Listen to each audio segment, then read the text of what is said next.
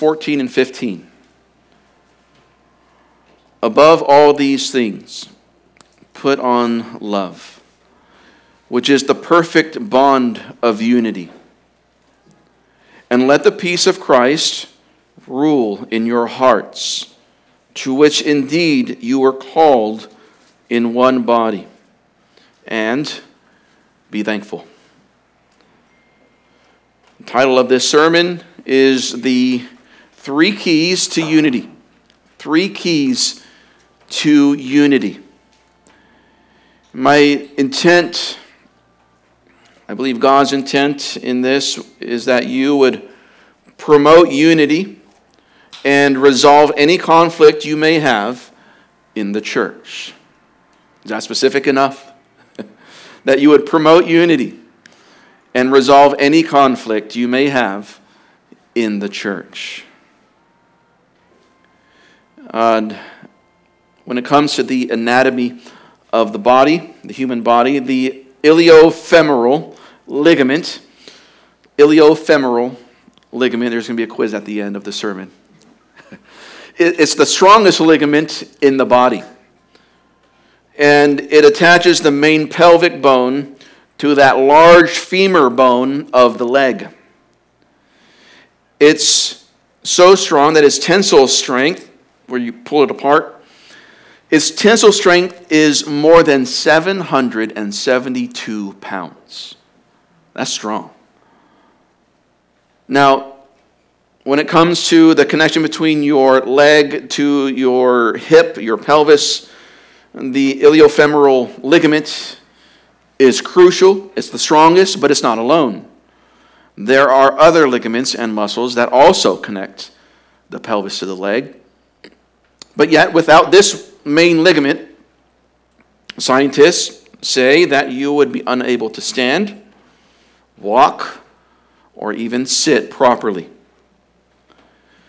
In the same way, Christ calls us to 3 attitudes of the heart. Without these 3 keys to unity, it is impossible to enjoy unity in the church. Love, peace, and thankfulness. The greatest of these, he says, is love. That's like the iliofemoral ligament. It's the strongest one, but it's not alone, and it can't be alone. And Christ will not bless or use a divided church.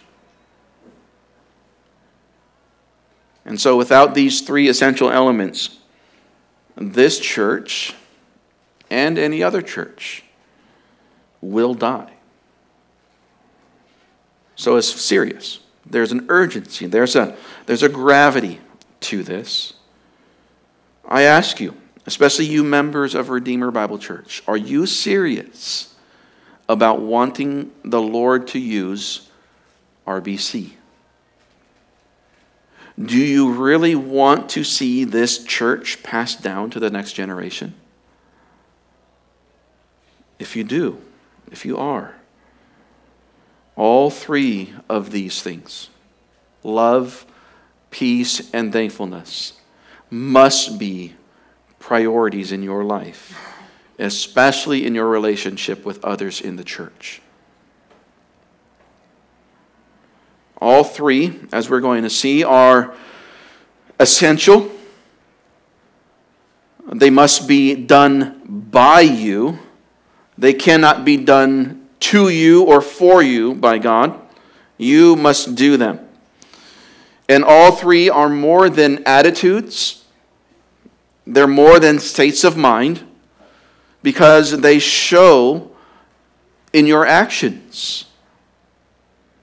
And so, again, I intend that and desire that you would promote, that each one of us would take on the task to promote unity and resolve any conflict that you may have in the church. How do we do this? Well, the first essential key to unity is love. Love. Now, we know it's the iliofemoral tendon of these keys. It's the strongest one. It's the most important one in what he says in verse 14. Above all these things, put on love, which is the perfect bond of unity. Paul is saying here that love is the premier quality of Christianity.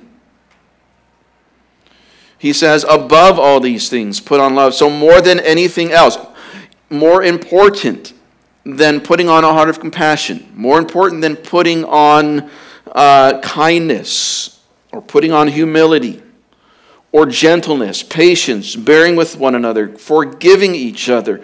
More important than all of those things, love one another. That's pretty high up there on the list, isn't it? There's a lot of other really good qualities. We looked at those a couple of weeks ago together. These qualities are qualities of Christ. And they're precious and dear qualities, especially when the other person has these qualities and you get to experience them. But more important than all of them is love. I mean, after all, love is the first in the list of the fruit of the Spirit, right? In Galatians 5:22 and 23, the fruit of the Spirit is love. And it goes on: joy, peace, patience, kindness, goodness, faithfulness, gentleness, and self-control. Love is so important that without love, your Christian service and all the Christian niceties and properness that you put on a Sunday is nothing.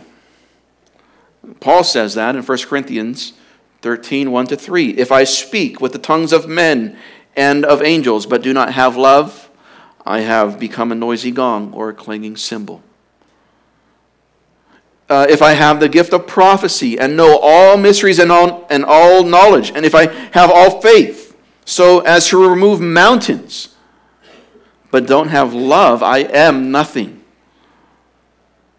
And he says, and if I give all my possessions to feed the poor, and if I surrender my body to be burned, that's pretty extreme, right?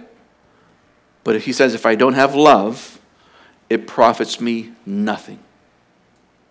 So, Christian, you can say all the right Christian things, you can do all the right Christian things, but if you don't have love,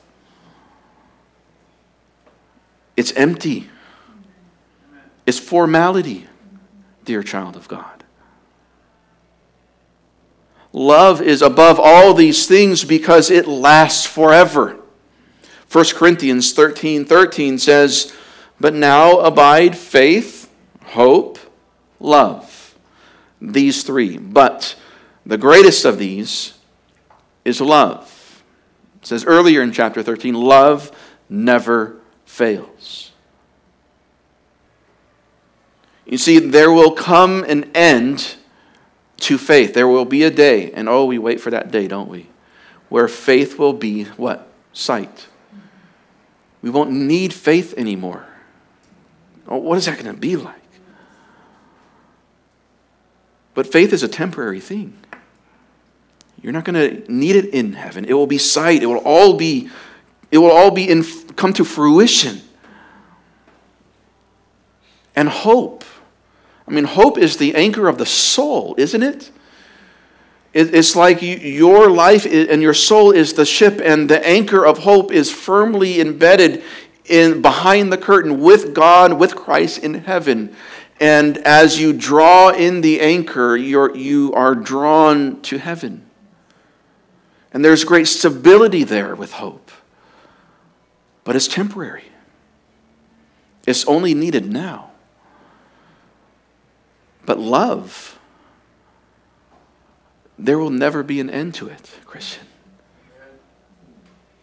You get to love now, and you will love and be loved for all eternity.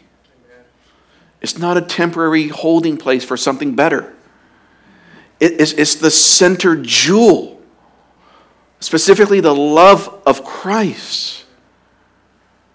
Your love for Him is the centerpiece of your spiritual life.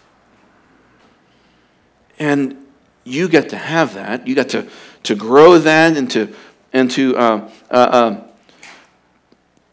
increase your love. Let it swell up within you. And you get to carry that into heaven with you.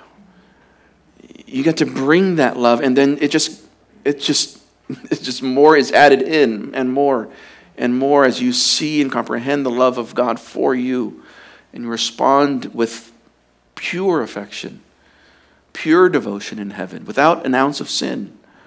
And you get to love Him in response. Now, don't you see how important love is? It's greater than all of these spiritual qualities of humility and compassion and kindness. It's at the head of the fruit of the Spirit.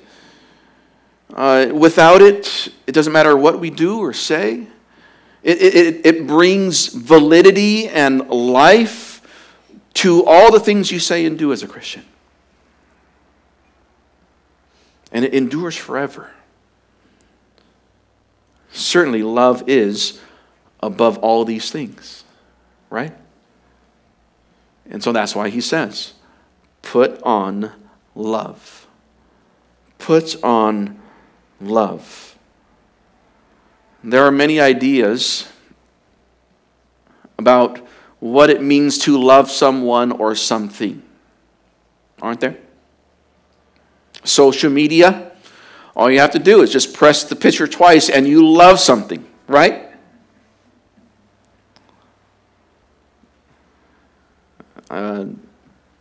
Somebody says, well, I love a good ribeye steak. Or maybe it's, you love a boy that you just met and know nothing of. Our world tells us that you can fall in and out of love. And it's very common to substitute true love for physical intimacy and to equate the two. These are all inadequate definitions and understandings of true love. This love, the word agape in the New Testament, is unmerited and unwavering love. It's hard to define it with another word. So we use its own word within its definition. Studying this word, if you study the word agape, you'll find that it was more of a vanilla kind of catch-all term for love. But what the New Testament authors and what God, the Holy Spirit, did is He packed that kind of bland catch-all word for love with a specific qualities. And if we can sum it up in two words, it is unmerited and unwavering. True love is unmerited and unwavering. This is because we see in the New Testament that love has its origin and its source in God. God is love. Love is not God, but God is love. It's a defining quality. It is essential to His nature. It's what He is. It's part of what He is. For us as Christians, love must encompass or involve three things: the mind, emotions, and will. That is everything about you. Your mind, your emotions, and your will ought to be involved when you say you love someone. It involves your mind. That is, you have to choose and you have to think about it. It involves your emotions. That is, it promotes fond affection for someone. And it involves the will. That is, it changes how you live and think and act. It changes your decisions and your conduct. It involves the will. we are given, even in Colossians, some glimpses of this love. Colossians 1:13 says of the Father who rescued us from the authority of darkness and transferred us to the kingdom of the Son of his love, or his beloved Son. So this love is a pure love, because it is the love that is between God the Father and God the Son. Colossians 3:19 says, "Husbands, love your wives, and do not be embittered against them." So we see that love, it shows itself in a conscious effort and choice to forsake bitterness and promote forgiveness and long-suffering. As we learn in the parallel passage to this, in Ephesians 5, it says, "Husbands, love your wives as Christ loved the church and gave himself up for her." So love is sacrificial. It's volitional. It's unmerited. And it's unwavering. If you'll notice, at the beginning of this sentence, we're in verse 14, "Above all these things put on love." But this is the end of a long sentence where it began in verse 12. It says, "So, as the elect of God, holy and beloved, put on all these things." One word in there, the beloved of God. We are the beloved of God. Dear child of God, your Heavenly Father loves you. And his love for you is unmerited. You didn't earn it. We can't earn it. Even as Christians, we can't earn his love. And so praise God that it is not only unmerited, but it's unwavering. His love for you is unwavering, Christian. Not even your own foolishness and your own waywardness and stubbornness can stop the love of God for you. No trial that you enter, no season of life that is dark, blots out the love of God for his child. And so, as the beloved of God, we of all people know what it is to love and be loved, right? We of all people should truly have a good grasp on what God is expecting of us when he says, "Put on love." You see? Because you've been loved by your Heavenly Father. You know what it is. You know exactly what it is. You know exactly what God expects of you in your marriage. Yes, you do. You don't need somebody to give you 10 steps. You just remember God's love for you. Act like that. It's that simple. You remember what it is like to be loved by your Heavenly Father and by Christ, his Son. And you make sure that your wife or your husband feels that way. You know what to do, Christian. And especially in the church, you know exactly what you need to do, dear saint, don't you? You know exactly where you might fall short in fully loving someone in the church. He says, this love is the perfect bond of unity. Love is the strongest bond of all between any human, but especially in the church body. Love is the highest and chief characteristic to aim for. If we shoot for nothing else, let's shoot for love, dear saints. If you want to leave an impression on your brother or sister in Christ, aim for love.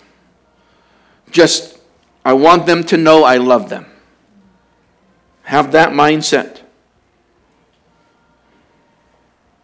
Love is incredibly strong. It's the perfect bond of unity. Song of Solomon, in chapter 8, it says, love is as strong as death. Love is as strong as death. Jealousy is as severe as Sheol. Its flashes are flashes of fire, the very flame of Yahweh. Many waters cannot quench love, nor will rivers overflow it. Is your love for your fellow member of the church that strong? Where it's going to take a lot for me to stop loving you? Or is it just one time where they forget your name, or don't say hi, or don't bring you a meal, or say the wrong thing, or just say the right thing in the wrong way? I think at times our threshold for love is incredibly too low. Is your love as strong as death? Can your love for that fellow believer be unquenchable? Can a river of offense, can a river of disappointment, can a river of distance overflow over that love, and that love still stand? Or is it one drop of an offense, and that flame of love is just extinguished? That, Christian, is not how God loves you, is it? How many times have you disappointed him this week? How many times have you forsaken him this morning? How many wayward thoughts have you had in the last half hour? You see, you can't quench his love for you. He just keeps coming with his love. He just loves you with an unconquerable love, Christian. That is how you love one another. You just look past it. You power through the offense. You power through the sin. You power through that quirk or that annoying part about him or her. You just power through it. Get over it. It's not about you, by the way. It's not about you. It's about Christ. It's about his glory. What is your treatment of that person telling about him or about the glory of God? How else will this world know the love of God but by how we treat one another? Oh, look to the love of God for you, Christian. Romans 8 reminds us, who will separate us from the love of Christ? Will affliction or turmoil or persecution or famine or nakedness or peril or sword? He says, I am convinced that neither death, nor life, nor angels, nor rulers, nor things present, nor things to come, nor powers, nor height, nor depth, nor any other created thing will be able to separate us from the love of God which is in Christ Jesus our Lord. That is the kind of love that you must have for your fellow Christian. It's going to take a lot for you to stop loving them. Oh, we need to have a strong and robust love. We need this because love joins us together in Christ. Love is that chain, that link that connects us all. Notice in Colossians 2, verse 19, speaking about Christ and the Colossian church, their tendency to forget Christ or neglect him. In Colossians 2:19 says, not holding fast to the head, that is Christ, from whom the entire body, that's us, being supplied and held together by the joints and ligaments grows with the growth that is from God. That word ligament is the exact same word, bond of unity in our verse, in chapter 3, verse 14. It's the exact same. It's just used in a different way. One is used physically as a ligament. The other one is used metaphorically as a bond of unity. But it's the same word. And he says, if you don't have this ligament, this bond of love, you will not grow. Maybe that's why you're stuck in your spiritual state. Maybe that's why you're stagnant. It's because you just can't get yourself to love that person the way you ought. God won't let you grow until you deal with that, Christian. So for your sake, it would be good for you to promote the unity of the body and to deal with any conflict that you might have within the church. For your sake. You want to grow, don't you? Well, you got to deal with this. Now, this is essential for church unity. And again, it must be done by you, not for you or to you. And again, it's more than an attitude. It's more than a state of mind. It must show in how you act. But not only is love essential, so also is peace. Peace. Verse 15. And let the peace of Christ rule in your hearts, to which indeed you are called in one body. This peace of Christ is tranquility. I love the way that some commentators and lexicons describe this. Peace is described as the state of having no need and no fear. Well, that's really vivid, isn't it? It's this state, whether it's physical or national or spiritual, of having no need and no fear. That is what peace is. It is a secure satisfaction. A secure satisfaction. And he says it is the peace of Christ. So it's a peace that comes from Christ, of Christ. It's from Him that is not of the world. Doesn't this remind us of John 14:27, where Christ says to His disciples, peace I leave with you. My peace I give to you. Not as the world gives do I give to you. And He says, do not let your heart be troubled, nor let it be fearful. Peace is a state of having no need and no fear. And this is the peace that you have with God in Christ. Colossians 1:20. Again, Paul has already laid the groundwork for this command to have peace with one another. He's already given us a foundation in the first half of the book. For example, Colossians 1:20, where it says, through Him to reconcile all things to Himself, having made peace through the blood of His cross. Through Him, whether things on earth or things in heaven.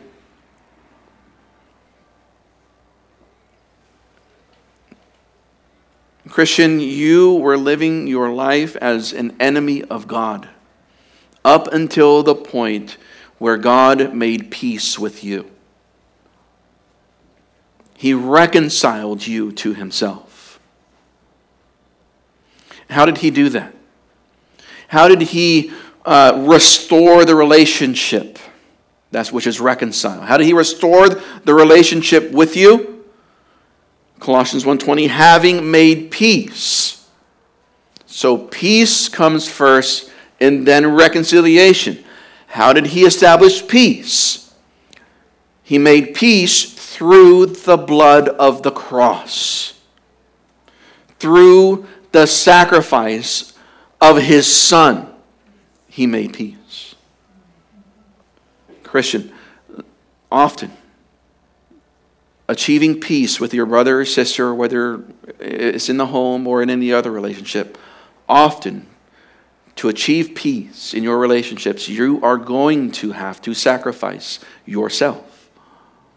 You're going to have to die to self first. Because maybe that other person isn't seeking peace. You have to die to self first so that you can humbly go and seek out peace. Maybe that other person isn't wanting to own up to his or her faults. You have to die to self first and own up to your faults first and ask for forgiveness first. And then let the Lord work on their heart. And not say, okay, your turn. Right?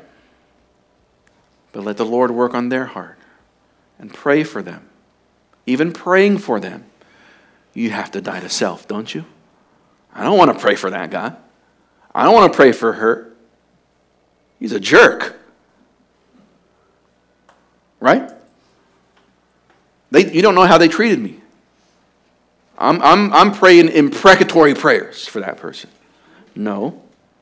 The wrath of God has already been spent on his Son. There's no more judgment for that person. Not even from you. And so you must die to self and seek peace. He says you must let the peace of Christ rule in your hearts. Let the peace of Christ rule in your hearts.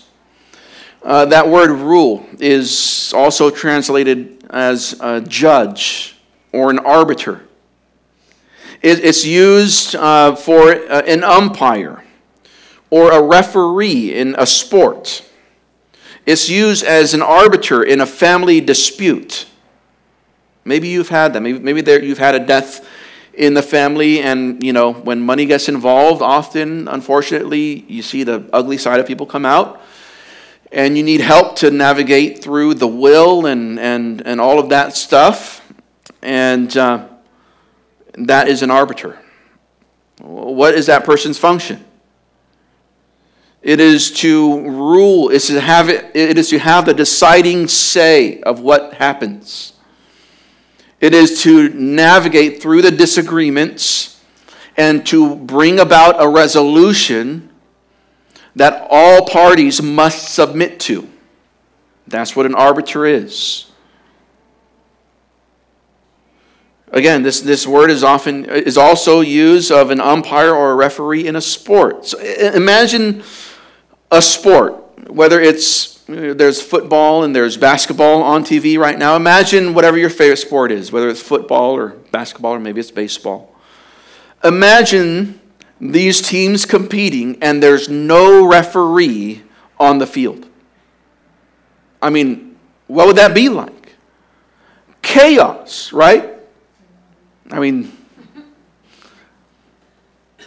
yeah, chokeholds wouldn't end so fast.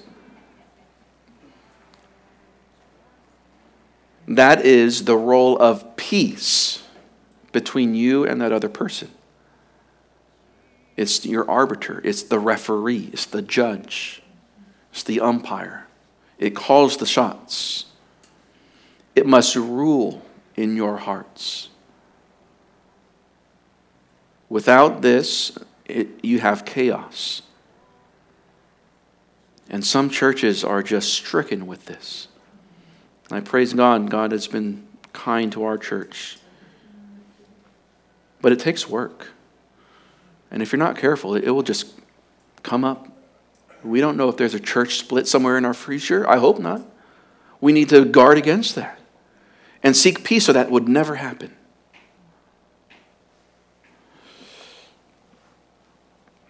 Christian, peace must be the ruler and judge in your heart. That is, your emotions and your opinions must submit to the control of peace. That is the peace of Christ. that self-sacrificial peace, that full restorative peace of Christ must be the deciding factor in all your relationships.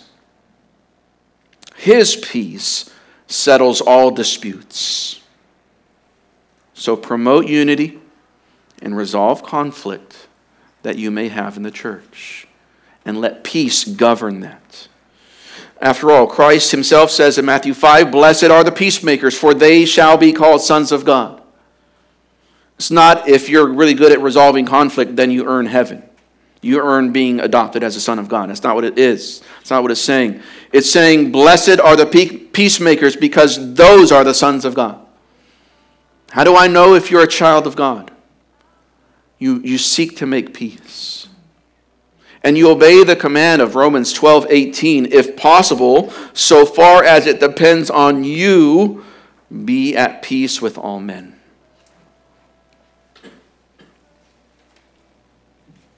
So again, Romans 12:8 reminds us that sometimes it's just not possible.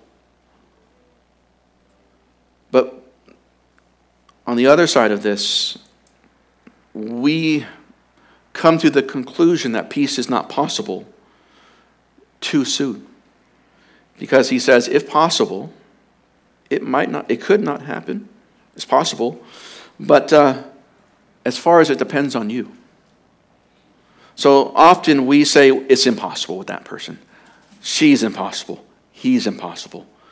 And usually the reality is you haven't done all that you could. You haven't gone as far as you could. You haven't made it so far as it depends on you. I've done everything I can. I've taken the low road. I've died to self. I've asked for forgiveness on maybe my response to their sin. Maybe I didn't start it, but I didn't help it. I owned up to that. I did everything I could. You need to be able to say that and have a clear conscience, Christian. And he says you must let the peace of Christ rule in your hearts, because this is what you were called to which indeed you are called in one body. We are called as the people of God. We are the called ones of God. That's what church means. We are called to peace with God. Imagine a king. And he has his kingdom, but he wants to expand that kingdom. This is in ancient times, and he wants to expand his kingdom and rule over more townships and villages and tribes. Now imagine that king going and assuming rulership over all of those places, conquering them and telling them, I rule over you now. But then all of these townships and villages and tribes, they don't know that the tribe down the street is part of the same kingdom. What would those two tribes and townships do? They would go to war, right? That is the opposite of what is the reality in our spiritual lives. Christ has conquered you. He's conquered you. He's conquered you. And we all have been conquered and brought under the kingship of Christ. And we all bear the banner of Jesus Christ. And we know about each other, right? And so that means we should not go to war with one another because we're part of the same kingdom. We're part of the same family. Ephesians 2 gets at this. But now in Christ Jesus, you who were formerly far off, Gentiles, have been brought near by the blood of Christ. For he himself is our peace. He made both groups one, that is Gentile and Jew, and broke down the dividing wall of the partition by abolishing in his flesh the enmity, the law of commandments contained in ordinances, so that in himself he might create the two, Jew and Gentile, that is, into one new man, making peace. And for us today, dear church, it doesn't matter your background. It doesn't matter your temperament. It doesn't matter that other person's attitude or personality or culture or customs. You all have been conquered by the same King. And he has brought all of us under his reign of peace. And so how silly it would be for one to fight against the other, for one to wage war with another. We're part of the same kingdom. It doesn't fit. Lastly, he says, and I love this, at the end of verse 15, and be thankful. Now we're going to expand on this a bit more tonight, on the quality of thankfulness. But thankfulness is important for church unity, for unity amongst relationships. Gratitude, thankfulness, promotes unity. How do we know that? Because if you think about it, a lack of thankfulness promotes disunity, right? Think about it. What's the opposite of thankfulness? Maybe a few things. Ingratitude, obviously. Being critical, a critical spirit.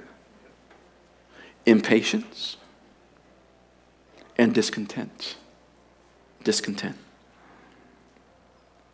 One way to grow in being thankful and to promote unity is by killing these thoughts and attitudes of ingratitude. Killing the thought of and the attitude of being unthankful for the blessing of a local church. Maybe it's not what you wish it would be, but it's yours. So be thankful. And especially one that is committed to the Word and obeying God and making disciples. Be thankful that the essentials are there. Maybe there's a ministry or there's an aspect that you just can't get over that maybe we're missing.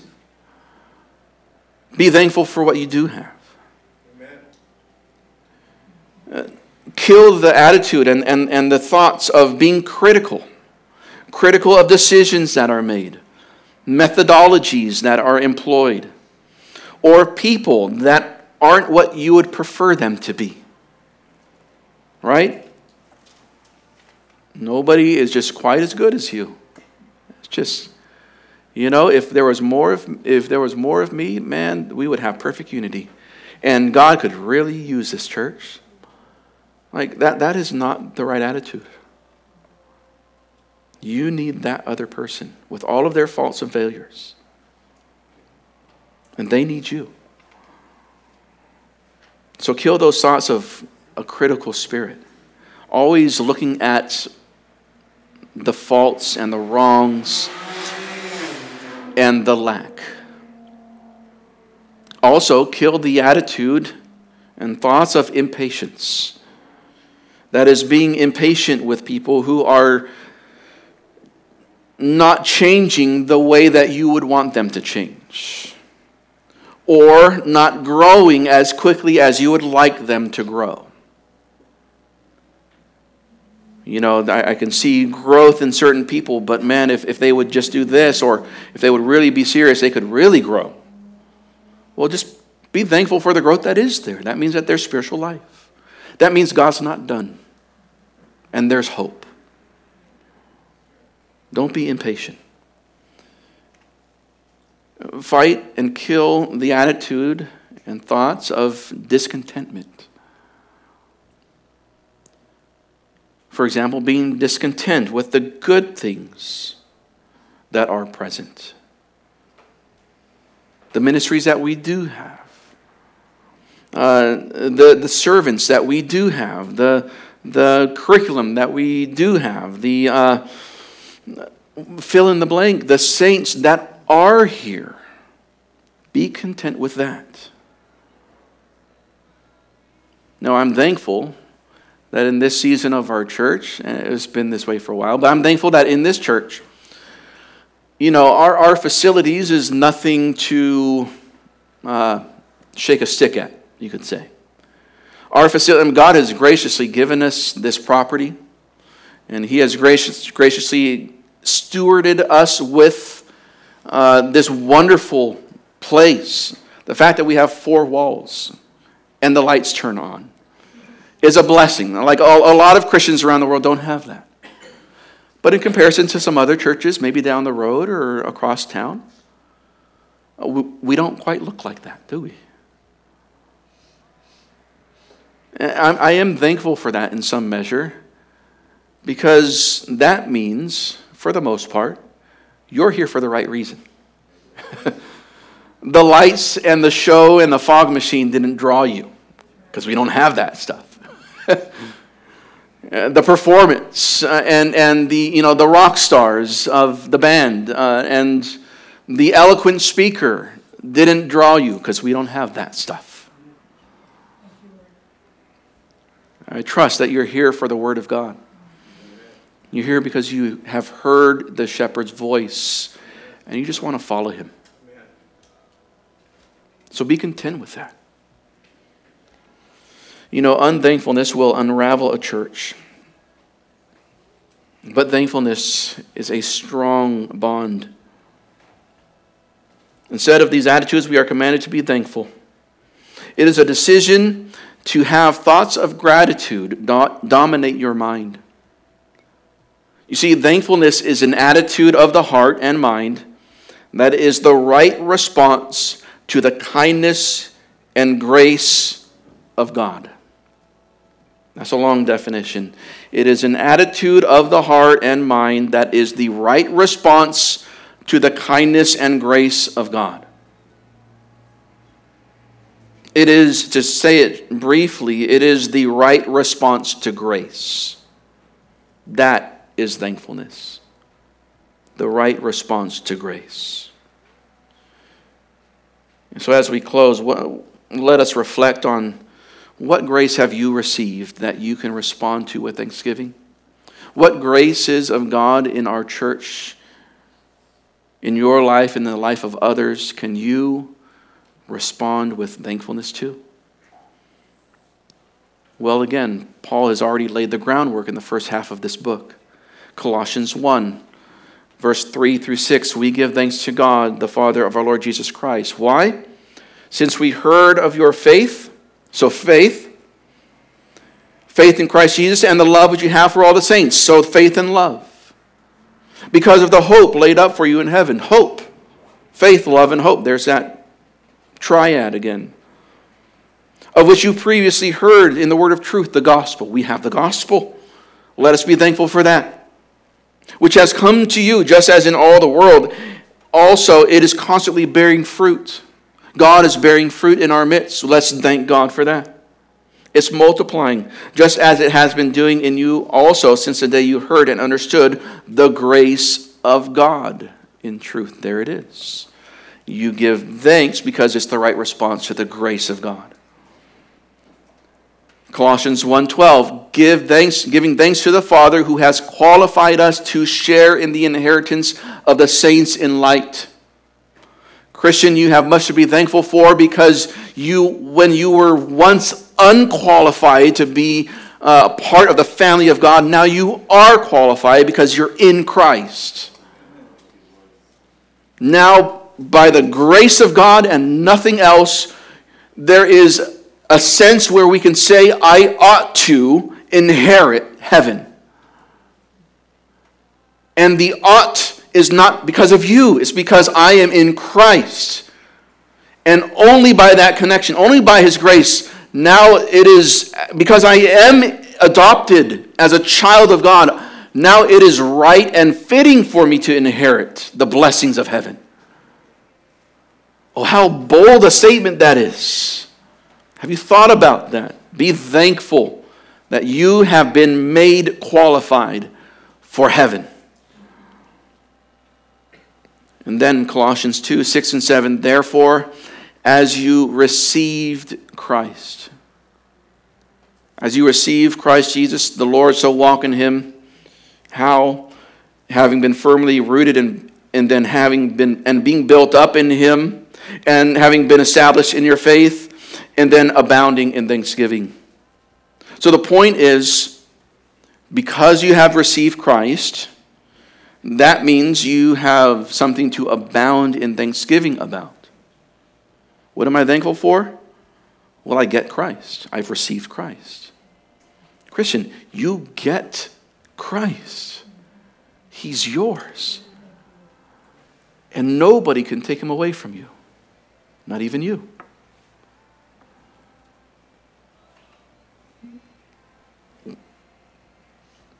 Thankfulness is essential for church unity. And it must be done by you. Must choose to be thankful. And it must show up not in a state of mind or an attitude only, but it must show up in your actions. So maybe you should tell that brother or sister, you know what? I don't see much in you. You don't have to say that. I don't see much of you, but I do see this. Right? So you just come to them and say, you know what? I'm thankful for you because I see this. You're just there. I show up on Sunday and I know I'm going to see you. And if you're not here, then I know something's wrong. And I'm just thankful for that example. Maybe it's just that. Or whatever it might be. Look for things to be thankful for. And that will promote church unity. So, dear church, I ask you again, are you serious about wanting the Lord to use RBC? Do you want to see this church passed down to the next generation? Then all three of these, love, peace, and thankfulness, must be central in your efforts as you relate and interact with one another in the church. Promote unity. And if you need to, resolve any conflict you may have in the church. And may Christ get the glory. Dear church, if I can be pastoral, I trust I've been pastoral up to this point, but if I can be very personal, we don't know what the Lord has for us in the next year. We could be in another wonderful facility, or the lights could be shut off and the windows shuttered. We're right there. We don't know. And so the question is, how serious are you about passing this church on to the next generation? And I trust that would show your seriousness and commitment to the next generation and to the glory of Christ would show through in how you relate to your brothers and sisters in the Lord. Let's pray. Stand with me as we pray. Heavenly Father, oh Lord, give us a heart that reflects and is very familiar with your love for us and what you've done to establish peace with us. And our response to all of your grace as a heart of thanksgiving, may we first work on that in our primary relationship with you.